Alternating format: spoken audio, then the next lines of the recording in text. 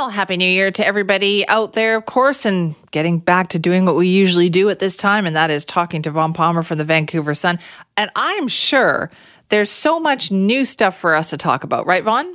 Oh, yeah, no, the world's changed completely since you went on holiday, Simi. Okay, well, that's good. I got a couple of phrases, a couple of words that I'd really like to retire this year. One is, when referring to the weather, the word unprecedented. Yes. And the other is, when I come on the radio with you in the morning, having to use the phrase, in yesterday's pandemic briefing. Unfortunately, we're not there yet. Boy, you're not kidding on that one. And I figured a lot of them would be COVID-related, and I'm getting those. They're great. People send them to me, simi@cknw.com. But I listened to the entire briefing on Friday, Vaughn, as well, because I thought, well, I better get myself back into this. And boy, did it ever feel like a broken record. Yes, and it was a couple of things. I mean, first of all, it was a reminder of how slow British Columbia was to respond to the threat of Omicron. I mean, I went back in the files. You and I, on this morning spot, first mentioned the new variant. I think it was November the 26th. It was a Friday. And it didn't even have a name then, but it was already spreading elsewhere. And we already knew, because of the reports we were getting, it was spreading very, very quickly. It was more transmissible. So British Columbia didn't get hit by that wave as soon as some places, and yet it was slow to respond. The big reveal Friday, I thought, was there's a backlog of 800,000 British Columbians who need a booster shot and haven't got one yet. So that's people over the age of 60. So 800,000 people, they will be prioritized to get boosters in the order in which of how long they've been waiting. But those are people between 18 and 60, so 800,000. We also have 250,000 people who've been invited to get a booster shot who haven't scheduled an appointment yet. So for comparison's sake, that's more. Those two numbers together, over 1 million, is more than the number of people they vaccinated with booster shots in the first 10 weeks of the program. So this is a big lag. The province has got to get scrambling to get caught up, because elsewhere they've recognized that you've got to get people boosted early. It's the only real protection you have against Omicron. How much do you think messaging played a role in that, Vaughn? Because, as you were saying, November 26th, we talked about it. And I know for the first couple of weeks, you and I, time and time again, were saying, why aren't they ramping up booster shots? And the message that we were getting from, Adrian Dix and Dr. Bon Henry was, oh, it's fine. We're following the science. Our schedule is fine. Maybe people didn't feel the urgency. That's true. They also kept telling us, hey, we're speeding up the application of boosters. We're running ahead of schedule. That's why that number that we got from Dr. Penny Ballum on Friday, to me, was such a big reveal. She's the head of the vaccination program, and she said, she gave us two numbers. One, we've got 250,000 people who've been invited to get boosters who haven't gotten boosted, for whatever reason. And you're right. I mean, maybe they weren't alarmed. Maybe they couldn't find a clinic that was open. Maybe they tried to get there. Maybe the weather stopped them. But whatever, 250,000 people waiting, been invited to get boosters and haven't been boosted. And then the big number, 800,000 people have already crossed the scientific threshold, which is 6 months, and need to get boosted. Now, the old scientific range was 6 months to 8 months, but there's been a recognition for weeks, Simi, that the 6 months to 8 months interval was conditioned by the era of the Delta variant. The arrival of Omicron, which is much more transmissible, meant you have to get going sooner on boosters, and it's only just now that they're doing that. Right, and I'm sure you've heard from people, as I have, saying they can't get a time.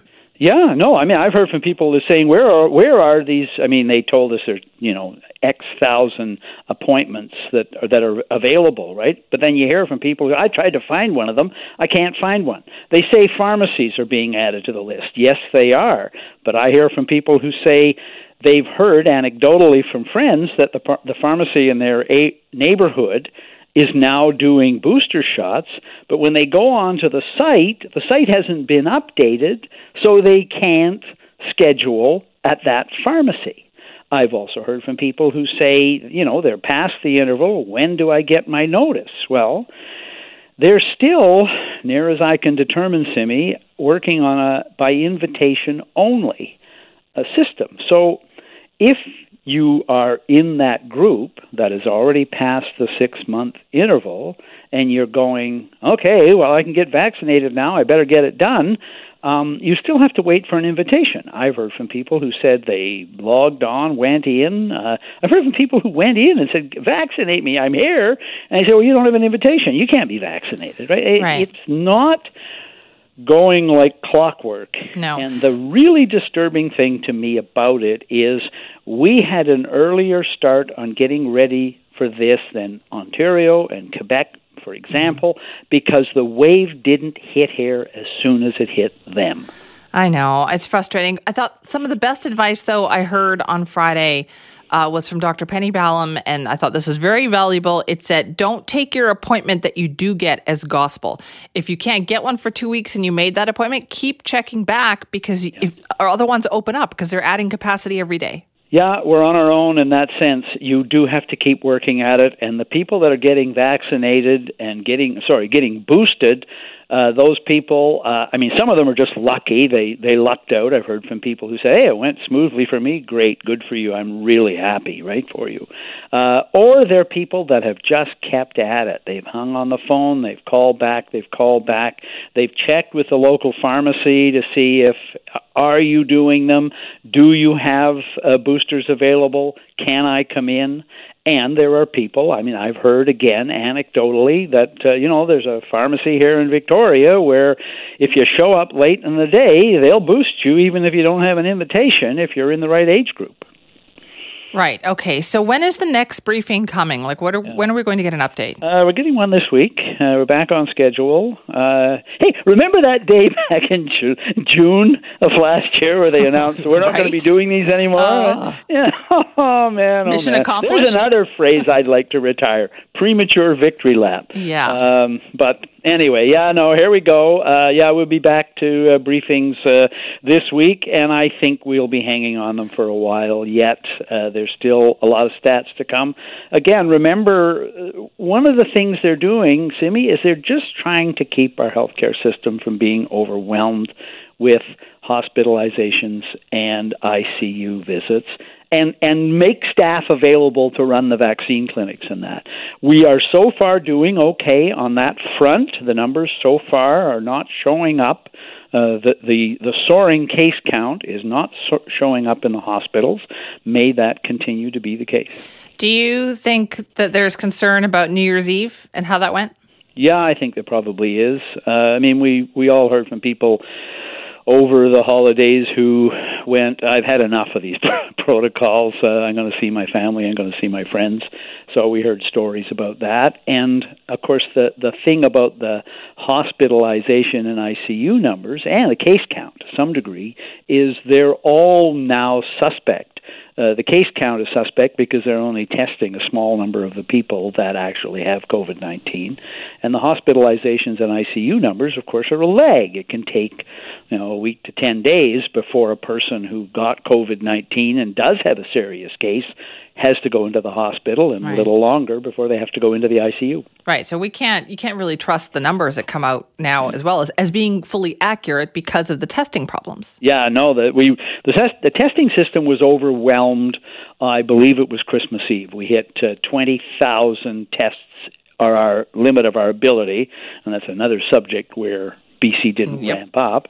But what we've been getting, the numbers were rising all week. The test positive rate was climbing. In late Delta, it was about 2% of the tests were positive. We hit, I think, 27% test positive last week. Seattle hit 50%. Oh, my goodness. Test positive rate. So there's still, as I said, we're not going to be able to retire the language around the pandemic for a while yet. Okay, but on a good news note here, you also had a chat with Premier John Horgan. How's he doing? Yes, Keith Baldry and I at Global got a note from the Premier, good wishes, seasonal good wishes, and an update on his health. So as of Friday, last week, John Horgan had completed 28 of 35 scheduled radiation treatments for cancer. He said, side effects challenging but tolerable, and our Premier, ever the optimist and ever the Star Trek fan, says he's looking at a few more weeks with phasers on stun. He's lost 20 pounds. I'm sure he doesn't recommend this particular diet, but anyway, says he's surrounded by good books, good wishes, and was watching the World Junior Hockey Tournament until that was canceled. And he has a cautionary wish for 2022, and I'm going to steal it as my good wish for the year as well. John Horgan, may we all enjoy a year that is at least different from the last one. I will third that. I won't second that. I will add my wishes to that as well. Vaughn, thank you. Thanks, Simi. Bye-bye.